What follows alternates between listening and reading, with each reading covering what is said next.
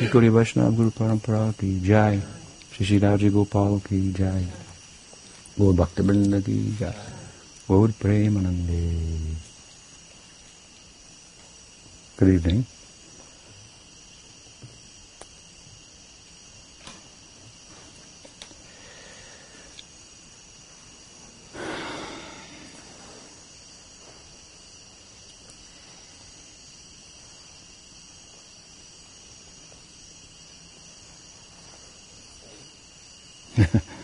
You want to? It's probably no. It's too much. Probably it will. You know. Get it on here. That's what we got. There you go. Okay. So how's everyone this evening? Good. All right. So I got a question. First question was submitted in our new system, and I thought I'd address it. And the question is, what is the difference between exclusive devotion and religious extremism, or fundamentalism? And it's a good question given the appalling manifestations of religious extremism we experience in the world today. And it's also a good question in that the Bhagavad Gita, which is one of our main texts, of course, advocates exclusive devotion. Throughout the Gita, that idea is repeated. It's the theme that's repeated throughout the book in different places, which is one of the ways by which we determine what a book is about. We look at the beginning, we look at the end, the introduction, the conclusion. There should be some correspondence. What's repeated throughout is another element, if you will, in determining the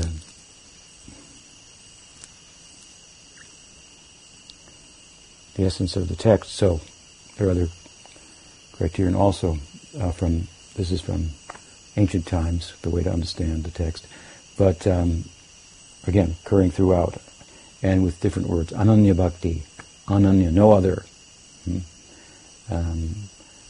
is an example. This term is used at the conclusion of the Gita. We find this, of course, in what's one of the more famous verses of the Gita, Sarvadharman Prityaja Mam Ekam Sharanam Vrajam. Only me, Krishna says. Take shelter only of me. So there is a strong advocacy and emphasis on exclusive devotion on the part of Krishna speaking in the Gita. In the Bhagavatam, of course, theological sequel to the Gita, the same thing, exclusive devotion. So we could talk about it in relation to our particular tradition, the Bhakti tradition, and we could talk about it, I suppose, in a broader sense. And I think to start there might be good. In the broader sense, I think that exclusive devotion, and here I don't necessarily mean bhakti, but dedication, and there's a difference, of course. Bhakti is otherworldly.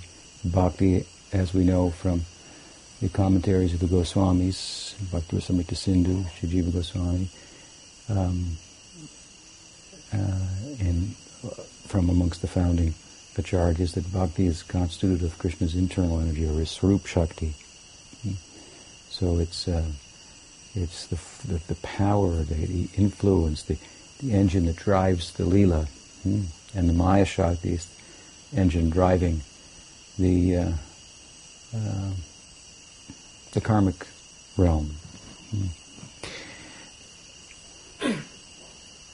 bhakti, therefore, is more than our effort. We have to apply ourselves in relation to the opportunity that presents itself, which is an act of grace. And it presents itself as an opportunity, and it's a structured opportunity. In other words, it's constituted of something. What is bhakti? What is not bhakti? And here we're talking about the term used by Jiva Rupa Goswami, in where he defines bhakti in Bhakti Rasamrita Sindhu, Uttam Bhakti. In the Gita we find different types, shades of bhakti and so forth, but the advocacy is Ananya Bhakti or Uttam Bhakti, same idea, exclusive devotion, and to Krishna or the different avatars of Krishna, manifestations of Krishna. And it's made up of certain angas, the body of bhakti, certain limbs, hearing, chanting,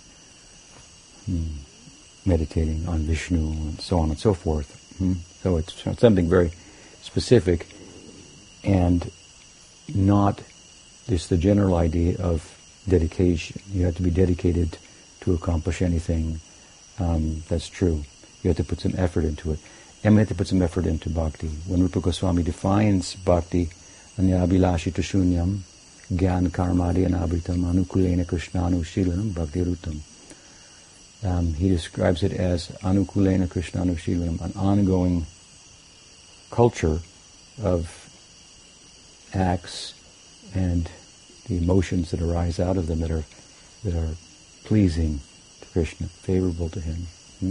So that it's an ongoing culture means that the will that the jiva to some extent is constituted of, is unit of, has to express itself in relation to the opportunity that presents itself. In other words, the grace of the Godhead's reaching out to us, and he does so, of course, through his devotees who are considered manifestations of his compassion, his Kripa Shakti, so on. So there's some difference here between the general idea of dedication, which especially means you have to put your effort into it, and you have to pay attention and so forth to be successful in any particular field. So with regard to different paths that aren't the paths of bhakti but are religious paths, of course there are a number of them, and at the same time, I think that the heart of them, if you will, is very similar, or let's say that there's considerable common ground between them, and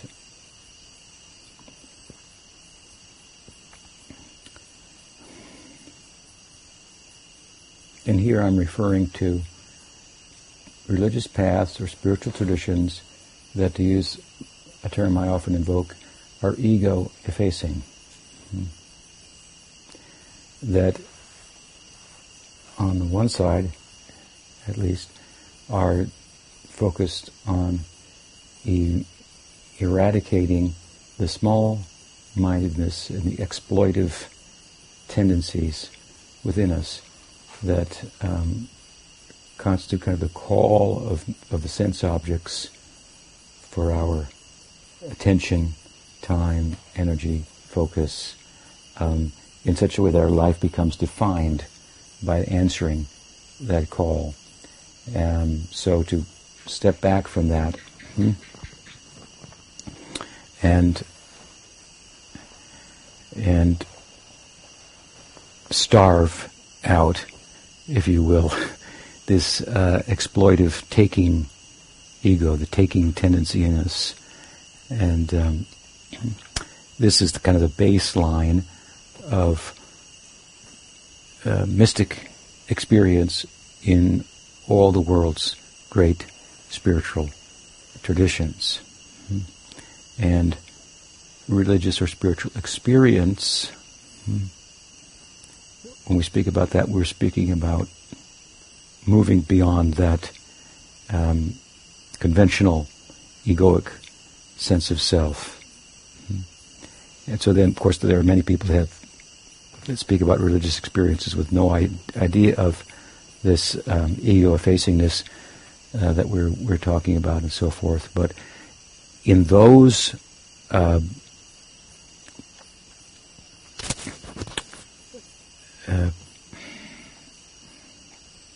claims of religious experience, we do not find the kind of common ground that we find in amongst the mystics of the various traditions.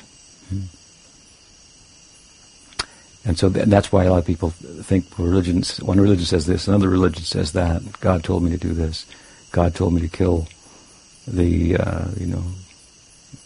Christians, and maybe or a Hindu. God told me to kill the Muslims, or these types of things.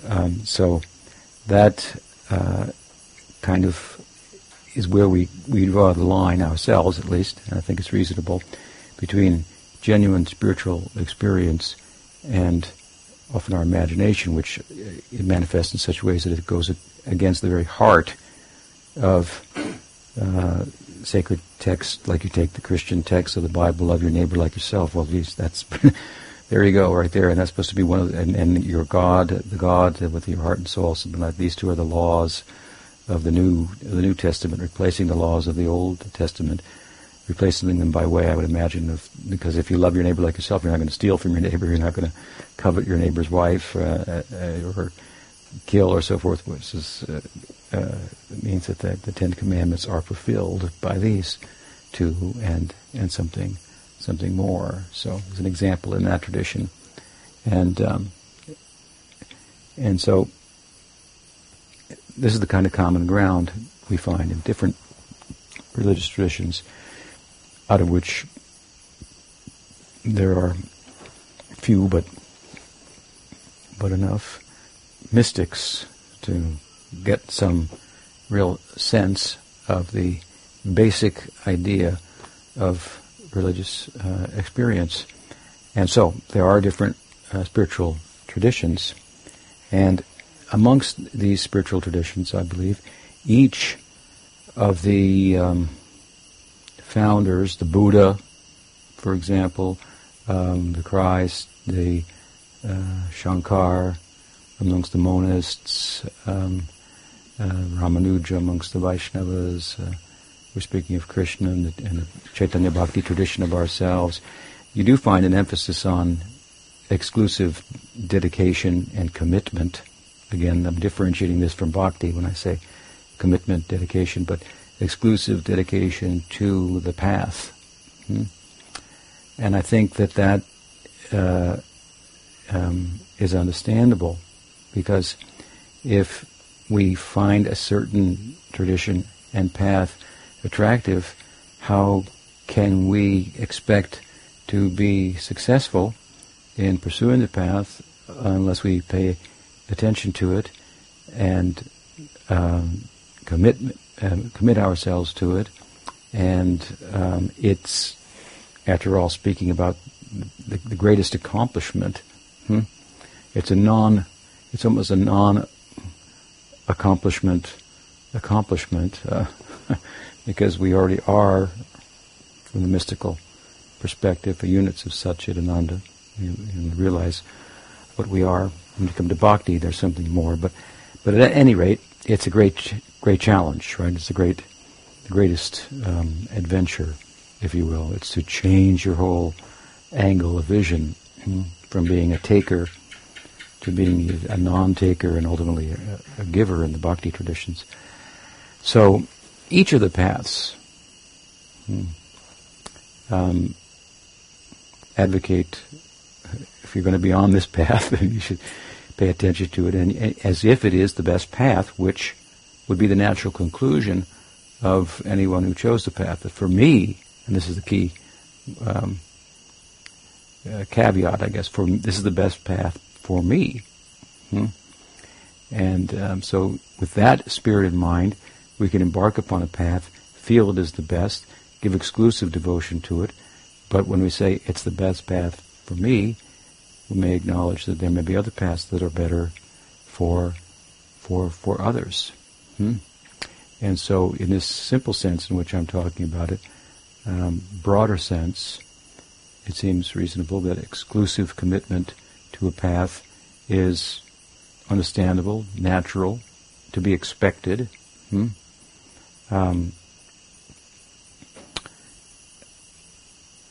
And at the same time, it does not have to.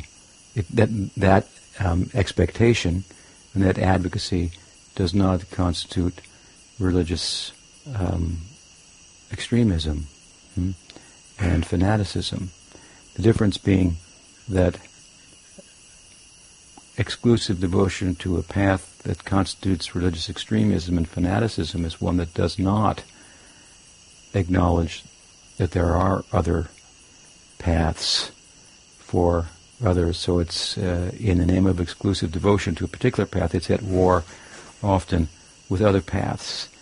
And it's unfortunate that, I guess it would be interesting to note that between the Western, for example, Abrahamic traditions and the Eastern traditions, one of the basic differences is this sense of exclusivity and inclusivity. So, inclusiveness. So the Eastern paths tend to be more inclusive by their very nature, and the Abrahamic traditions tend to be more exclusive. Not that there aren't fanatics in the East and West alike, no doubt there are. But if we look at the core of the paths, I think that's perhaps a fair assessment. So, exclusive devotion to a dedication, let's say, to a path that is applied in such a way that it does not dismiss the other paths and the experience of others, as opposed to exclusive devotion to a path that does not see any other viable path and even is at war with them, is kind of a basic divide. In our Vaishnava tradition, our Gaudiya Vaishnava tradition, we know that Bhaktivinoda made a statement and invoked a term, Saragrahi Vaishnav, Saragrahi and Barabahi. So Barabahi means who carries a heavy load. And Saragrahi means who's an essence seeker. And so his idea was that there are those identified with a particular spiritual tradition that in their commitment to it and identification to it, they're not able to identify with the essence, but more or mostly with the externals that are different from other paths. And as a result, they don't see the value in other paths, whereas the Saragrahi that he himself exemplified is perhaps nicely described by his own statement when he said that when I go into a different temple or church or chapel, what may be the case, in a different tradition, and I see the worship there, I think, oh, they're worshiping him this way here. How interesting. He's accepting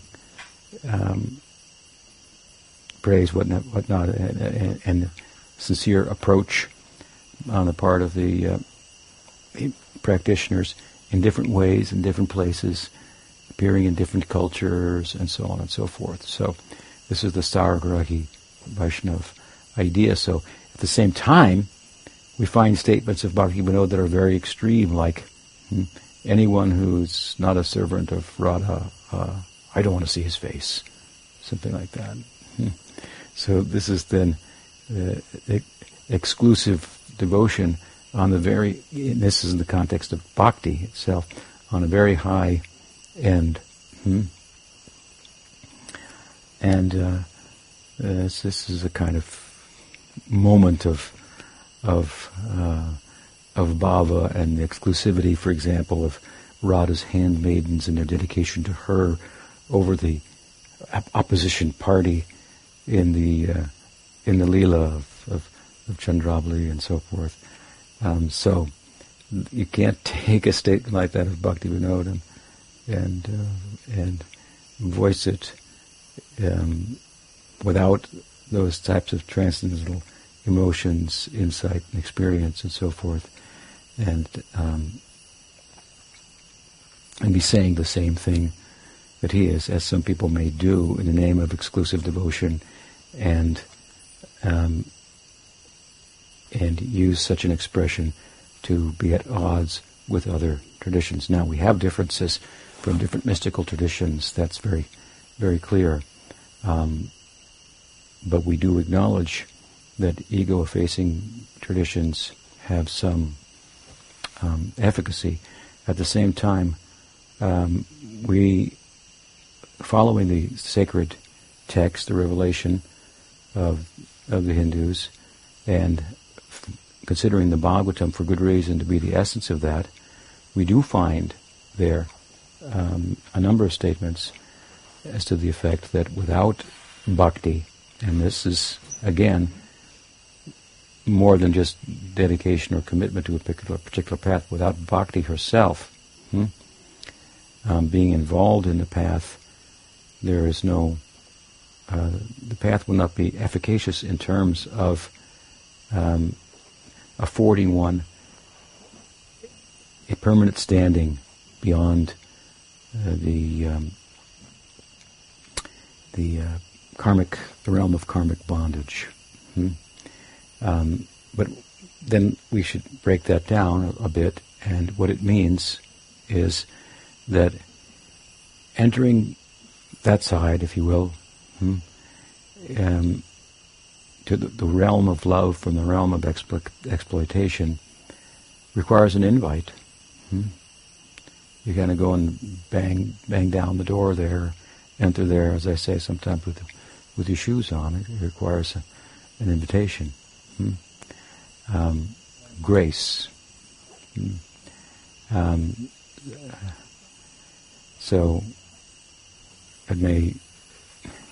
that's the broader type of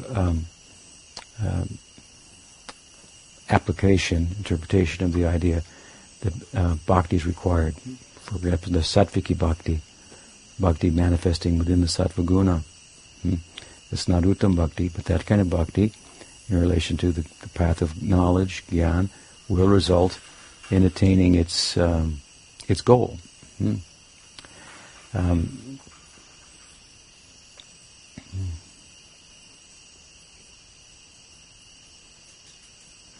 But Ananya Bhakti in Uttam Bhakti in our particular tradition, of course, in reference to the Gita, as I did, which I cited earlier, Sarvadharman Prityaja Mamekam Sharanam Braja, where he says, only me, we have to look and see what he's talking about. The context is that there are, in Hinduism, of course, many gods and goddesses, which are all, in one sense, ways of talking about nature, the natural world, in terms of the fact that consciousness is behind nature, drives nature, and so powerful, as it is in our case, units of consciousness are driving matter. We have causal efficacy, so in a larger sense, movements of nature, it all has consciousness behind it, and so there's the gods and the goddesses idea. This is, of course, all speaking about psychic matter, the realm of the gods and goddesses, where there are possibilities that we don't find in the realm of physical matter. But the general idea of dharma or religion in Hinduism is to acknowledge these different gods in pursuit of different types of material betterment, improvement, acquisition, and so forth. So the gods and goddesses themselves are part of the fabric of nature, and their power to bestow is limited to the bestowal of the bounty of nature, material fruits and results. Krishna, on the other hand, is not a product of nature, but nature is a product of Krishna, as explained in the Gita. In other words, there is a Godhead, if you will. And so the advocacy in the Gita is to be, if you want spiritual, experiential life, rather than just religious life in pursuit of material betterment, material acquisition, and so on and so forth, and forego the others and exclusively dedicate yourself to me. Me, of course, could also mean Ram, Narayan. Krishna's tu Bhagavan Swayam, so he's speaking, and then all the different manifestations of himself are within himself. And this corresponds with Rupa Goswami's definition of bhakti, anya bilashita sunyam gyan kamari nabridam anukulena Krishna anushilanam. When it says Krishna anushilanam, it means Krishna, Narayan, Varaha, Nrisingha, and all the Vishnu avatars and so forth. But this is the idea of exclusive devotion in the Gita. It means to take up bhakti herself, as being presented in the Gita, and forego the path of dharma that involves no more than material acquisition, material improvement, material betterment, and so forth. And as you can see, as we're talking about it, the devotion to Krishna, who transcends, if you will, material nature, and at the same time is the material nature, and that is his Shakti. Devotion to him includes, if you will, devotion to the gods and goddesses, such that it is mentioned in the Bhagavatam, one who becomes a devotee of Vishnu, all the gods and goddesses, it means all that they could possibly bestow is at such a person's disposal. But such a person is not interested in them. So, while it's speaking about exclusive devotion to Krishna, properly understood, exclusive devotion to Krishna includes devotion to the gods and goddesses, and there are good examples of it in the Leela, as well, of course. We find the gopis worshipping Katyayani, for example. All the different gods and goddesses, all the different are different names for their names are different names for Krishna. So they are thought to be some kind of partial manifestation of himself. Thus, worshipping him directly is also worship them. They celebrate such worship, such devotion, and all that they could possibly, as I say, bestow, and more, is at the disposal of such a devotee. So even while he's saying exclusive devotion to me, we can see it's inclusive. If you worship one god in Hinduism or another god, then you can worship one and the other might be envious. We see examples of this in the Bhagavatam. But of course, there are examples of exclusive devotion to Krishna that make some of the gods upset too, but they become upset because muyanti atsuraya, as the Bhagavatam says at its onset. Who Krishna is bewildering even to the gods, but in the Bhagavatam, where these examples are given, like the Brahma Vimohan Leela, like the Govardhan Leela, where Indra becomes bewildered and so forth, the gods become enlightened as to who Krishna is as well. They serve as vehicles to explain the position of Krishna to us. And there's a real nice example in the Prahlad Nrsimha Leela, where Nrsimha makes his appearance and all the gods and goddesses appear and acknowledge the extraordinary position of Nrsimha and of Prahlad in relation to him, who could pacify him, in which none of the gods or goddesses could do, representing something less than bhakti and exclusive devotion themselves. So, at any rate, exclusive devotion to Krishna in the context, for example, of the Gita and the Bhagavatam, is inclusive at the same time, with regard to the particular statement, Sarvadharman prityaja mam ekam sharanam. Give up the path of worship of the gods and goddesses for material acquisition and exercise exclusive devotion to myself. Then, of course, there's bhakti in relation to gyan and in relation to yoga and so forth. These are transcendental paths. The worship of the gods and goddesses is under the Rajaguna, the karma marg. Gyan and yoga seek transcendence. Now, according to the Bhagavatam, they require some element of bhakti in order to be efficacious. They are genuine transcendental paths. For us, who are cultivating exclusive devotion to Sri Krishna, we acknowledge them as such, and persons may take to them because of having met a sadhu of the yogic tradition or of the Gyan tradition and have a samskar for it, and they may have such a samskar. They're now preoccupied with attaining Brahmasayuja, with attaining, say, the optimum of Shantarasa through Ashtanga Yoga and so forth. Our position should be, there are people who do that. And these are different faces of the Godhead. Brahmeti, Paramatmeti, Bhagavaniti Shabdate.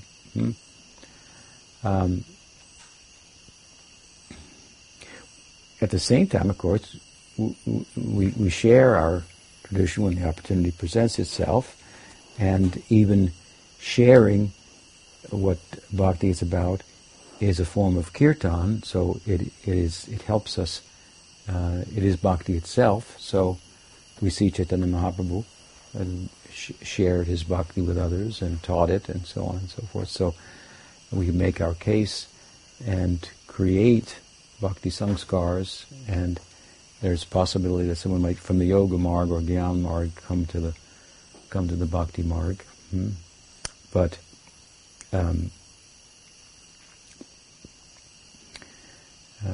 we don't have, our teaching is not that if they don't come to Ananya Bhakti, everything is lost. That's not the teaching. Brahmeti, Paramatmeti, Bhagavaniti Shabdate. These are real faces of the Absolute, and they are transcendental. Paramatma in Vaikuntha, as Bhagavan Narayan, there, from whom the avatars are coming, Mahavishnu and so forth, the beginning of the Paramatma. Mahavishnu is the first manifestation of the Paramatma, which is the compassionate heart of Narayan. As we've explained, when Narayan wants to experience compassion, there needs to be a world for that. It can't be Vaikuntha. No one needs mukti there. So Mahavishnu is one sense the compassionate heart of Narayan, and then there's a world in which he doesn't want to be alone, so he becomes many, and then the many are small, and the jurisdiction that he has over material nature is such that he can digest, but they cannot, and so further avatar, further descent. He's the original avatar. Krishna is the avatari. Mahavishnu is the original avatar, and the avatars, different faces of Narayan, are coming through him, showing compassion and so forth. And there you have it also, of course, within Vishnu Bhakti. There's Narayan Bhakti, there's Ram Bhakti, there's Sringa Bhakti. Even within Gaudiya Bhakti, there's Vatsalya Bhakti, there's Madhurya Bhakti Rasa, Sakya Bhakti Rasa, differences, and so on and so forth. And while we're exclusively dedicated in the optimum with the sthayi bhav for one type of love of Krishna, certainly we honor others. So it's very unbecoming when, for example, we find this, sometimes we see in Gaudiya Vaishnavism an advocacy of Manjari Bhava, which is the highest advocacy of the ideal of prayojan of Gaudiya Vaishnavism, but when it's used in a way to beat others over the head, who may be influenced otherwise, even in the context of bhakti, it's very unbecoming. This is where, in the name of in the name of exclusive devotion, you find extremism, religious extremism, and some fighting over, and so on and so forth. So you can mouth the words of your guru, or, for example, Bhaktivinoda Thakur, who's cited strong type of statements about dedication to Radha and so forth. But if it's just used to fight with other people, that's not what Bhaktivinoda Thakur was doing at all, right? So, but anyway, even on a lower level, let's just say there is Bhagawan, and all that includes, from Shantarasa to Madhurya Rasa, and within Madhurya Rasa to Parakiya, and within that to the servitude of Radha and so forth, and then there is the Paramatma. Well, we could say Paramatma, Vaikuntha, and Brahman. These are real faces of the Absolute, and they're real and really perceived, experienced, entered into by different paths, and those paths are there in the sacred text. Astanga Yoga is there in the Bhagavad Gita in the 6th chapter. Again, in the 8th chapter, the advocacy as such, it's mixed with bhakti, but so are the Yoga Sutras. When Ishwar Pranidhan is repeatedly mentioned, submission to the Ishwar, to the Godhead, and the Gyan Marg. So these are real paths to real transcendental goals. Granted, they need little bhakti, but they aren't all paths of Uttam Bhakti. We may feel, in some sense, it's too bad from our perspective that they had to enter into Brahman when they could have entered into Prem Bhakti, which is one tiny atomic particle of which is more blissful than all of Brahman combined. These are statements of advocacy of our path of Bhakti, but it is hard to quantify infinite bliss and multiply it, and so forth. But it is indeed speaking about greater possibilities of intimacy with that which, for example, Brahman is. Brahman is the how you want to say, what's the opposite of concentrated? Diluted. The diluted form of Satchidananda. Krishna is the concentrated form of Satchidananda. We may feel some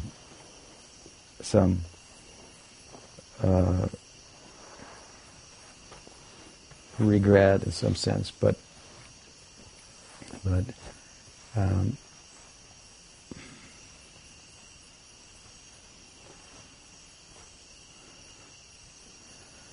I think that someone who has deep experience of what Chaitanya Mahaprabhu offers, like Bhaktisiddhanta Saraswati Thakur, they said that he couldn't tolerate the idea that people would get less than what Chaitanya Mahaprabhu came to give.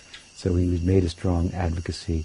But from those deep experiences and so forth, I think we can make statements that may seem like religious extremism, but did not play out in that way in the person of Bhaktisiddhanta Saraswati Thakur, or in the person of Bhaktivinoda Thakur. So It's a problem. It's a problem in the world, religious extremism. It's a problem in Gaudiya Vaishnavism. It may take a slightly different shape. Our members are not involved, as far as I know, in Gaudiya Vaishnavism, of suicide bombing but they do engage in terrorism. Often within the community itself and with others outside of the community, and it's more of a mental harassment and abuse and so forth. But it's definitely terrifying. It's unfriendly. It's uncomfortable. It's not thought out and so forth. There was a comic that I saw. Some of you may have seen it not long ago. It was an alien spaceship, like a flying saucer, and a couple of aliens, if you want to. I mean, it's so weird from the Earth perspective, aliens, and they're talking with one another, and there's some smoke and whatnot on Earth, and one says to the other one, they're fighting about which religion is more peaceful, something like that. They're fighting over which religion is more peaceful. So this is the idea, right, of terrorism, which causes people not to be interested in religion at all, and we find it also in Gaudiya Vaishnavism, and it's very unbecoming when it is expressed in the way that I just mentioned, that my rasa is the highest. My guru emphasized the Manjari Bhav. This is what the scriptures emphasize, and if you're not taking that up, you're a real loser. You're getting in the way. You should be. And we've heard things like this, and we admit it is the highest ideal. But I've given an example before, when someone like a Vaidhi Bhakta like Narada Muni comes to Vrindavan, the gopis don't say, "Oh, some Vaidhi Bhakta is here. Poor guy. See if we can convert him to Braj Bhakti." Or Uddhava, who came and spoke to them. They have regard for them. This is the standard in Vrindavan. Who has exclusive devotion to Krishna. Mahaprabhu, this is another example. Mahaprabhu advocates exclusive devotion to Krishna Nam Sankirtan, and what does he say is required for that exclusive devotion? Exclusive devotion for Chaitanya Mahaprabhu is expressed in Shikshastakam in the words what? Who knows?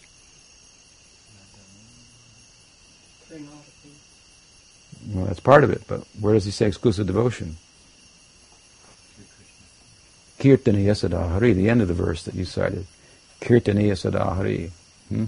This is like fixed, right? Always chant. You don't have time for anything else. Time only for bhakti. And how you'll get there? He says, Trinada Pisanichana, Tarada Pisanichana. He's a call for tolerance. A call for humility, for honoring others, expecting no honor for oneself. And indeed, as we really become exclusive members of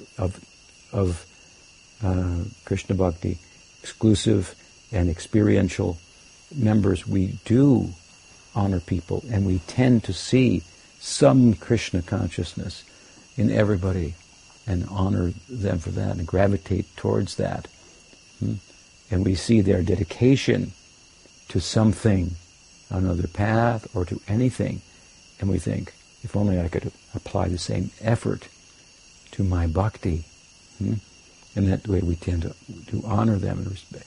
This is the real experience. In other words, the experience of exclusive devotion is an inclusive experience. Prabhupada used to say, there's only Krishna consciousness. Like there's only, all shine comes from the sun. So, different shapes, different forms of it, and so on and so forth. Again, Vedanta Sutra says all the names of the gods and goddesses are names for Krishna. Mahaprabhu said every word in Sanskrit means Krishna. He has somehow explained like this to his students. He's seeing Krishna everywhere, especially in separation. It said in union there's one Krishna, in separation there's millions of Krishnas. One's seeing him everywhere, in everything. Gopikas are honoring the trees, the earth, thinking that they have more devotion to Krishna than themselves. The trees are bending down a little bit by the burden of their branches, and from the gopis' view, in which their bhava is projected onto the trees, they think the trees have more devotion than us. They're not thinking, we are manjaris, you're only trees. How unfortunate for you. So, it's beautiful that the exclusive devotion is an inclusive experience, if you will, and it turns into such that everything is a teacher. Everything is speaking to me about how to be a better devotee. Therefore, everything is obviously animate and inanimate ingredients of the world has more bhakti than myself. So there's quite a difference anyway between religious extremism, religious fundamentalism, which is a problem in the world today, and the advocacy of exclusive devotion in general, as we spoke about, and the Ananya Bhakti, exclusive devotion of the Bhakti school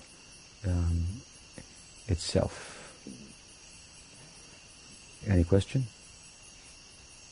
Yes. What is the goal of karma yogis, karma yoga?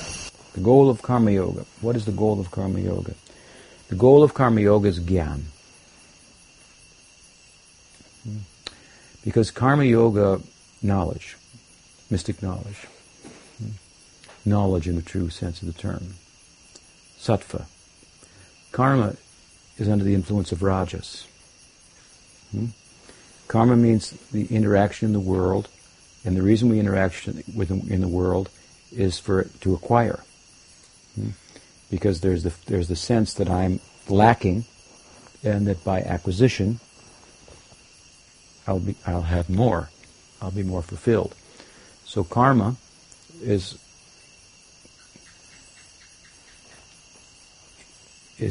karma yoga. The karma path, let's say, is the path of dharma, is under the influence of rajaguna. Now when you take the path of karma and turn it into karma yoga, what makes it yoga is that you take the acquisition out of it. Now you're doing karma, but not for acquisition. Previously you were doing karma, means you were, classically speaking, you were following the karma marg, worshipping the gods and goddesses because you wanted material fruits. Now you're doing the karma marg, but you're not interested in the fruits. And the fruits you're foregoing. You're doing the karmic marg, you're doing the duties, enjoined in the scripture, classically speaking, for your particular, to correspond with your particular psychophysiological makeup, because it's ordained in the scriptures and should be done and so forth, but you're not doing it in order to attain anything materially.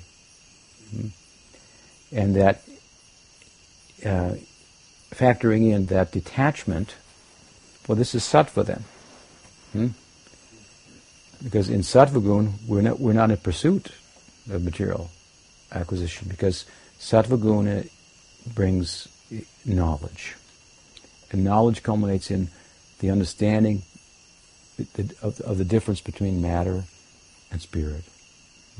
Sattva is the intelligible aspect of nature. So what makes it intelligible? But what makes it knowable? There's something about nature that makes it knowable. to a knower. Intelligibility. Material things have intelligibility. It's a kind of act, a non-action act. Do you understand? So everything that exists does something, even if it just has a way of making itself known. We call that sattva. And properly known and understood, and we also understand the self, and so we differentiate between consciousness and matter. This is sattva guna. So and then the path of gyan. So the path of karma yoga is aimed. It's a kind of it is the path of gyan, but in the beginning, because the Gita teaches you cannot just stop from you may not want the results of actions performed, but your tendency to perform the actions nonetheless is there as part of your psychological and physiological makeup. So go ahead and perform them, but without attachment to the fruits. Knowledge will come, and then interest in those material propensities will also dissipate, and you can come from active life to contemplative life in a natural way, in a healthy way. Otherwise, I can't just tell you, stop doing all these things, sit down and be a contemplative. But I can tell you, do the things that you do, but don't be attached to the fruits. Don't be preoccupied with the ups and downs of material life, the gains and losses. There will be gains, there will be losses. That's not why I'm living in the world, to avoid one and to attain the other, but for knowledge of the self, experience of the self. So the goal of karma yoga is gyan. It results in the ingress of mystic insight as to the nature of the self, because you're factoring the sattva in. Then sattva becomes prominent, and then the tendency to want to interact with the world and so forth is diminished. So classically speaking, the karma yogi is active in the world in a detached way, and the jnani is inactive and living a contemplative life. So there's a strong emphasis in the Gita on karma yoga because it's not easy to pursue the contemplative life. And if one tries to do it too soon, then they'll probably be unsuccessful. That's the goal of karma yoga. Now, there is karma yoga in which the fruits of one's work are offered to Vishnu. And that can culminate in Vaidhi Bhakti. You can't culminate in Rag Bhakti, which requires Mahat Kripa, the mercy of a Rag Bhakta. It's the only way. So there is, we say that pious works cannot give bhakti. That's true, but within the karma marg, even itself, there are some elements of bhakti. Worship of Vishnu is part of the karma marg also. We say that that's what makes it efficacious, and from that one can get some footing in Vaidhi Bhakti. Jiva Goswami makes this point at the end of the second chapter of Bhakti Rasamrita Sindhu, where Raganuga Bhakti Raganuga Sadhana has been explained. Does that help? Yeah. It's only so much ego-effacing as it leads to sattva or gyan, knowledge, harmony. Yeah, I mean it's definitely ego-effacing, because you're interacting with the world, but you're not caught up in it. You're not taking the bait, so to speak. Now, this same principle of moving from karma yoga to gyan is operative within bhakti. So we have external bhakti and internal bhakti. From external bhakti, which is active, internal bhakti will come. So just to sit down and try to do internal bhakti, well, that's probably a recipe for problems. Therefore, the emphasis of Bhakti Vinod and Bhaktisiddhanta Saraswati Thakur, and the example of Chaitanya Mahaprabhu, his Madhya Lila, we talked about, and the significance of that. He's active. He's traveling. He's meeting with different leaders of society in different fields, and exemplifying and teaching bhakti, and so on and so forth. Public figure, kirtan, and after due course of this, his internal life comes on. It's an example. He's setting an example, and then the Antya-lila, and the later part, the last 12 years of the Antya-lila, he's fully preoccupied with internal life, which is a form of contemplative life. He wasn't preaching. He wasn't meeting with the public. Involved in public sankirtan and so forth. So to forego the sankirtan,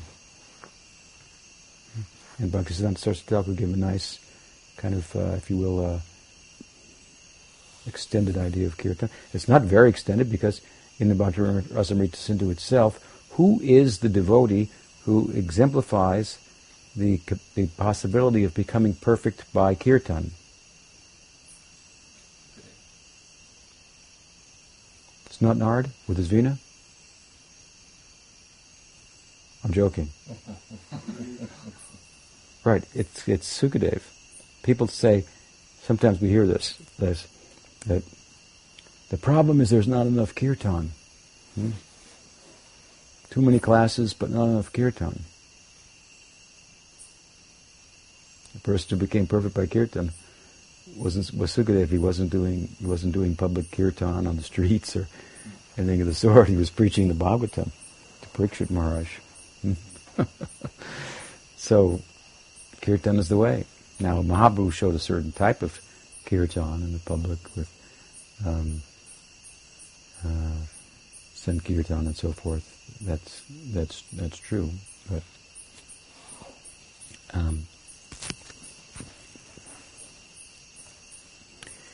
he also did his kirtan in private, not on the streets.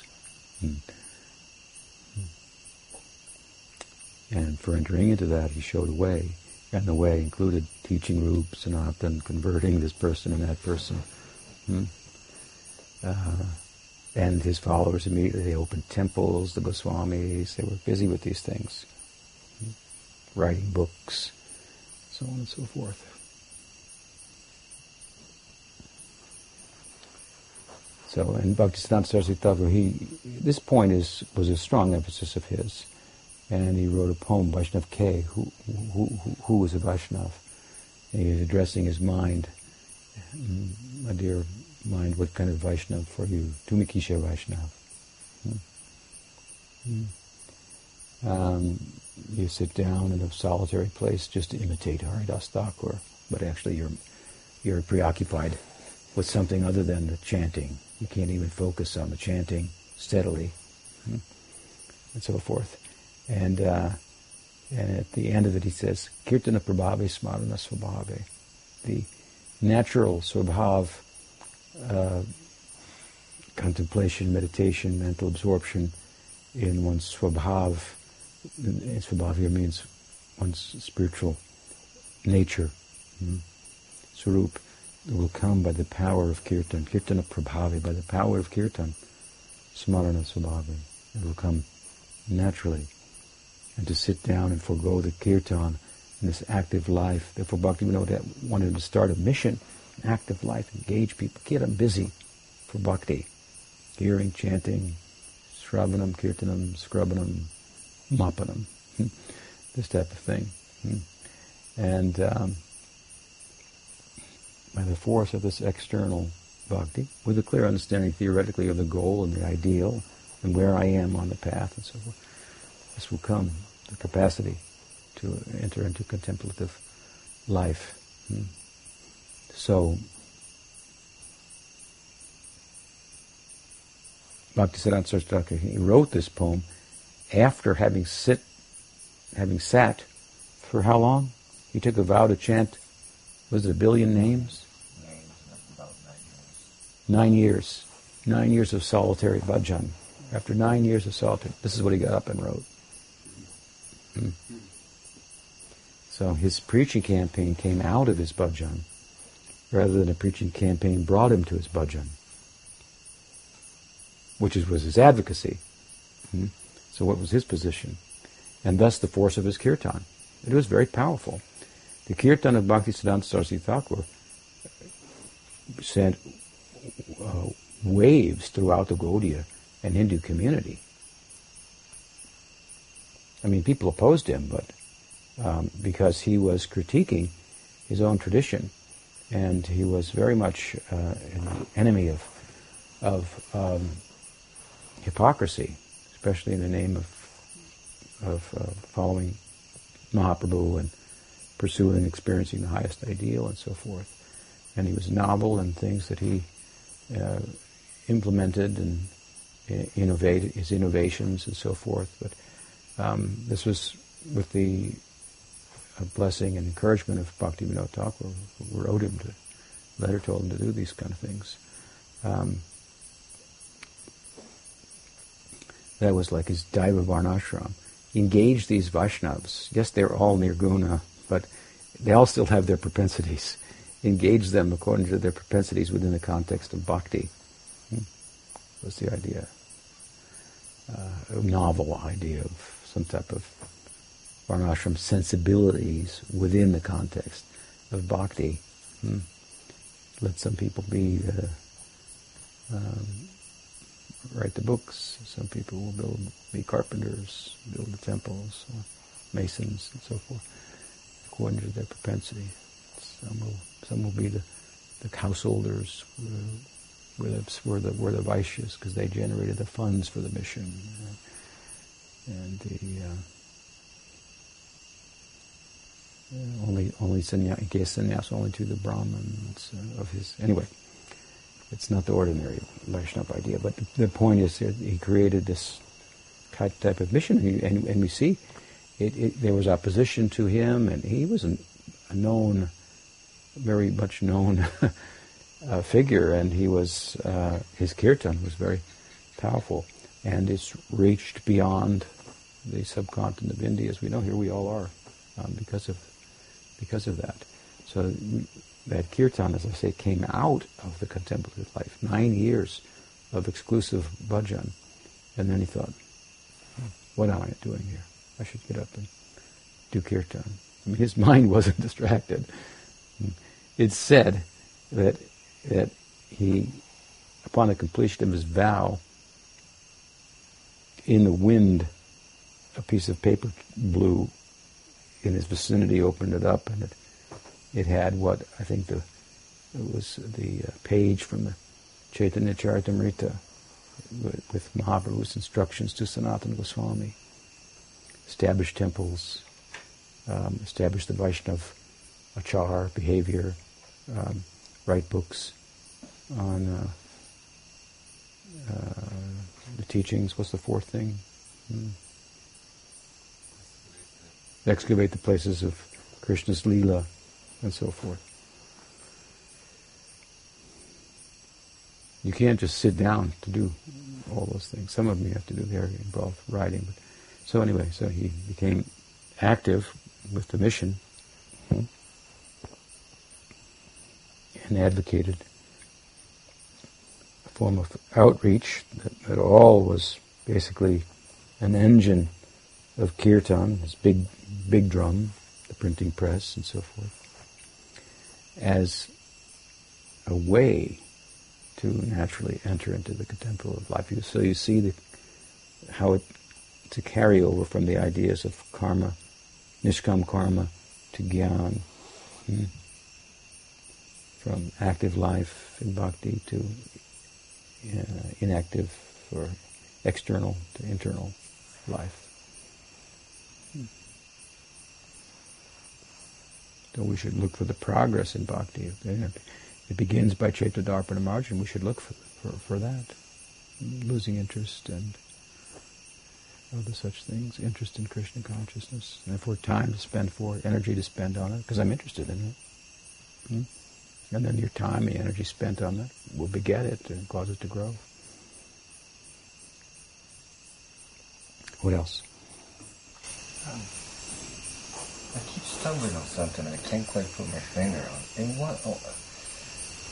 Some statements seem to say that we should preach out of overflow, like you said, especially in the context of bhakti, because we're people who are in love, so we just talk about what makes us tick, and it's that kind of overflow. If somebody talks about God or says something accurate, or they show some interest, and we share that. But then you just mentioned the example of Bhaktisiddhanta Saraswati Thakur or Haridasa Nityananda were proselytizing. They were going after people, and that's probably the blind spot I have. I still can't quite grasp it. Which is it? Well, I think that that it's both. Both are really the same, and the idea being that if you're involved in bhakti, you're excited about it, and you want to share it, and you're going to share it in proportion to that which you have. Compassion is certainly the quality of the Vaishnavas, and so they are naturally inspired to share. So if we can hone that compassion that characterizes the Vaishnava Vansha Kalpatarubhyascha Kripa Sindhubhyevacha, then and cultivate that compassion, I think maybe that's the way to look at it. You could say overflow as opposed to proselytization, but I don't think that bhakti is without any overflow. And this is how to use how to deal with the overflow. The overflow causes some interest in sharing. Nobody's, what is it? No man, no woman is an island, something like that. So, what we're about, we naturally share. Now, that said, okay, that's one thing, you're an individual, but then, yes, Bhaktisiddhanta Saraswati Thakur formed a mission, and he looked at Western Christian missionaries advocating Christianity, and he thought, let's do the same thing with Chaitanya Mahaprabhu's teaching. Let's share it. So a great person in the tradition had insight coming from Bhakti Vinod to share it with the world, as Mahaprabhu felt, as expressed in the core text, it should be distributed everywhere. Mahaprabhu says, how can I take advantage of all these fruits myself? I need help. More people. So we need to distribute the fruits. So it's there, the idea of sharing, of proselytization, as you could say, to some extent, but then it has to be done in such a way that you're actually sharing in a way that constitutes the sharing of your own, at your own level of realization and so forth. One shouldn't speak beyond their realization. But yeah, there is a difference between just it's kind of overflowing and systematically trying to propagate. But I think in the case of Bhaktisiddhanta Saraswati Thakur's idea was, look, use your mind and your intelligence to think of ways to explain this great teaching to others and share it to others. That will consume your mind more than if you go and sit in the jungle and just try to chant. Understand what it's about, think about it, try to explain it, put it in your own language, and that will be helpful for you personally as a devotee, and it will be helpful for others. It's said you chant it quietly, it's good for you, chant out loud, others may hear. So, really, in a sense, the outreach advocated by Bhaktisiddhanta Saraswati Thakur one way to think about it is, may look like an outreach to give it to the whole world, and it is, but in the context of that, it's to give it to yourself. That you do kirtan. And it would be good for you. And this is a way of doing kirtan that's very consuming. Before you have taste for Nam, to speak about the teachings and think, how am I going to explain that? It causes you to look more closely at the teachings, what the implications are, and so forth. And so one becomes absorbed. So it's, in one sense, we're doing kirtan for ourselves, for our own progress. Does that help? That part is clear, but then it stumbles into the initial statement of my path is perfect for me, and if everybody's path is perfect for them. Well, materialistic path is not perfect for anybody. If you are on a path toward Brahman or Paramatma, in his many forms, or Bhagavan, that's one thing. But if you're on a path towards just sense indulgence and so forth, that's no path at all. So it's one thing to meet somebody who has a strong sanskar for yoga, but most people only have a strong sanskar for sense indulgence and materialistic pursuits. Not materialism maybe as a philosophy, they haven't thought about it like that, but in terms of consumerism, and acquisition, and so forth. So, you're going like, in a self-destructive mode. How can, a person who's realized that not want to share with them? So, now, that said, if they're already on a spiritual path or something, that's another thing. Prabhupada was very inclusive in that sense. He said, well, any name of God you chant is good, That's okay. You don't have to change your dress. That's all fine. Sometimes we preach very broadly like that. Okay? All right. Shri Krishna Bhakti ki jai. Shri Dauji Gopal ki jai. Gaur Bhakta Vrinda. Gaur Premanande.